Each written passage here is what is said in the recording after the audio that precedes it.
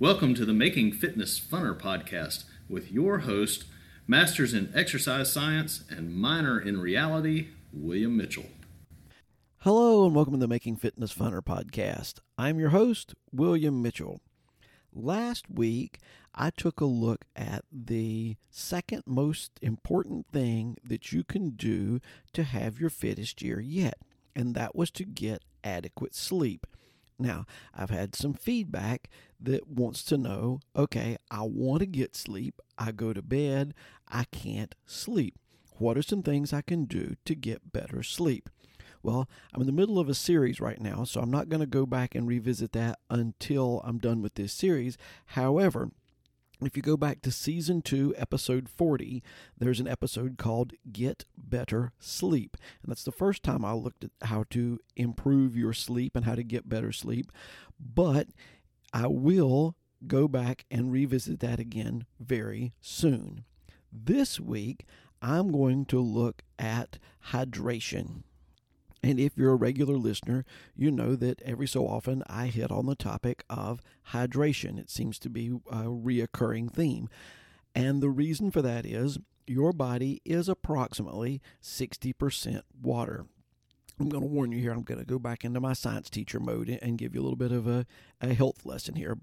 But your body is about 60% water. Now, that water is not pure water. It's got all kinds of stuff dissolved in it and floating around in it, and there's chemicals, there's different proteins.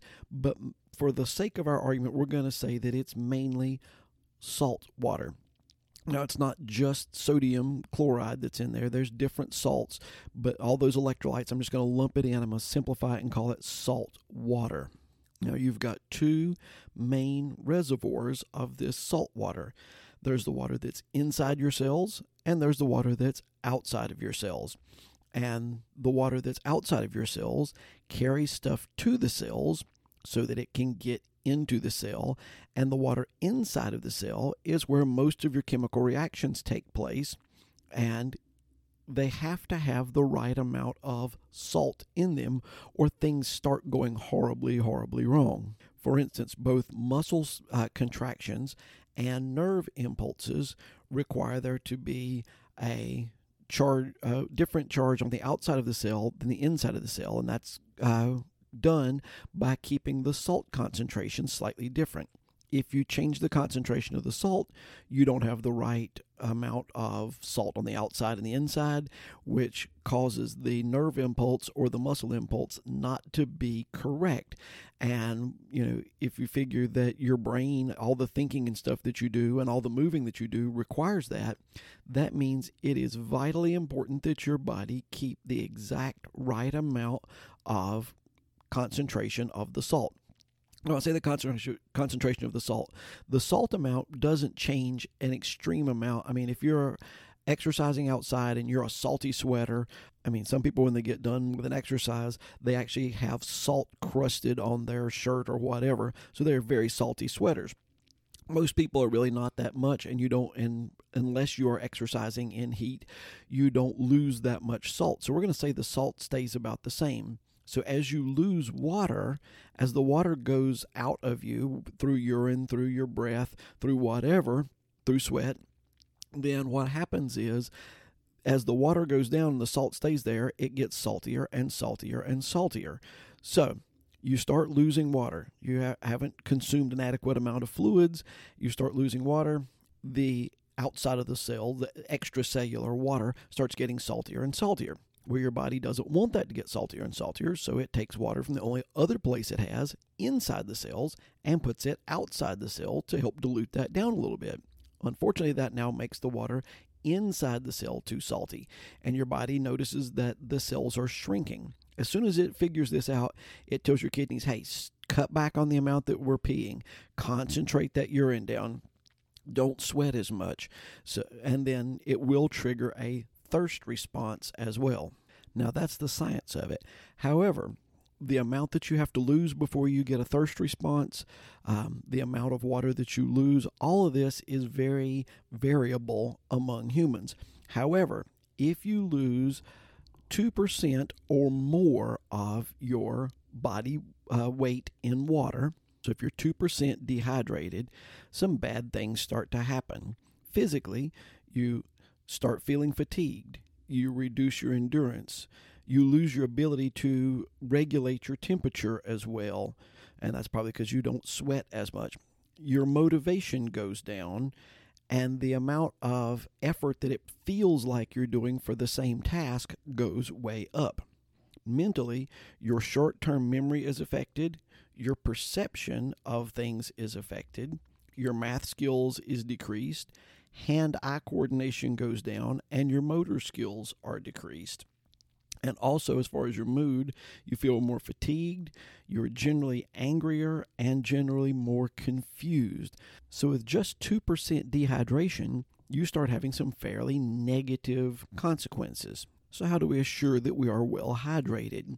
And just about all of us have heard the 8-ounce glasses of water thing, and I generally espouse the 8-ounce glasses of water, but it turns out it's really much more varied than that.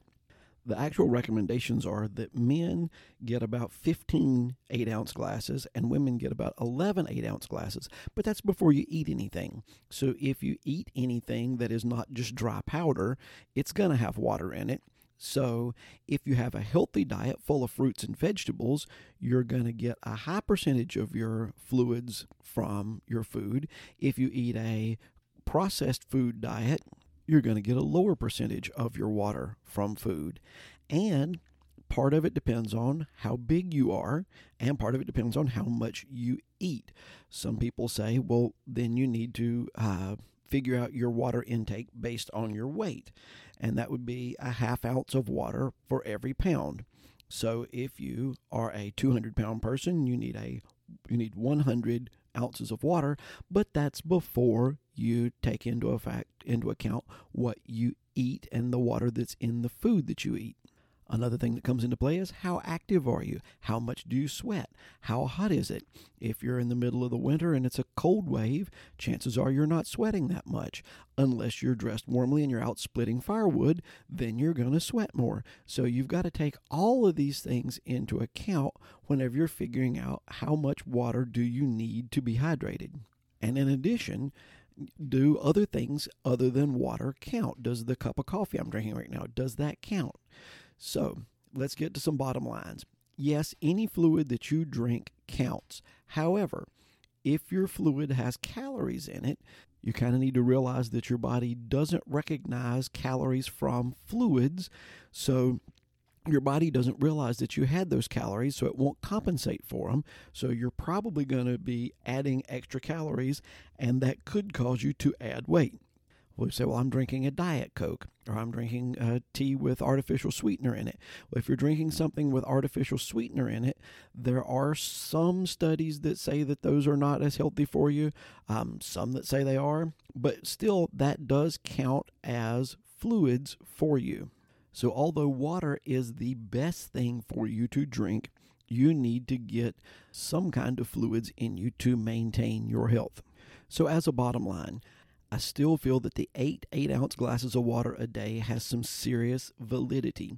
And the reason I say that is if you drink your 8-ounce glasses of water a day and you eat your 5 servings of fruits and vegetables, which I haven't gotten to yet, but if you eat your 5 servings of fruits and vegetables, you're probably going to be adequately hydrated unless you have exercised and burned off some of that. Well, if you've exercised, which we'll get to that one soon too, and you have sweated out some of that water, then you're going to need a little bit more. However, most of us drink a little bit of something else during the day other than just those 8-ounce glasses of water. You drink a cup of coffee or 2, you drink a glass of tea, you have a soda, you have a beer, you have a glass of wine, whatever. All of those count towards your fluid intake. So chances are, if you drink your 8-ounce glasses of water a day, then you're probably going to be adequately hydrated. Now, 5 weeks ago, I did a topic on, is there such a thing as too much water? And yes, there is. So don't get too carried away. Go back and listen to that episode. But if you'll drink your 8-ounce glasses of water a day, you will probably be adequately hydrated, and that will make your fitness just a little bit funner.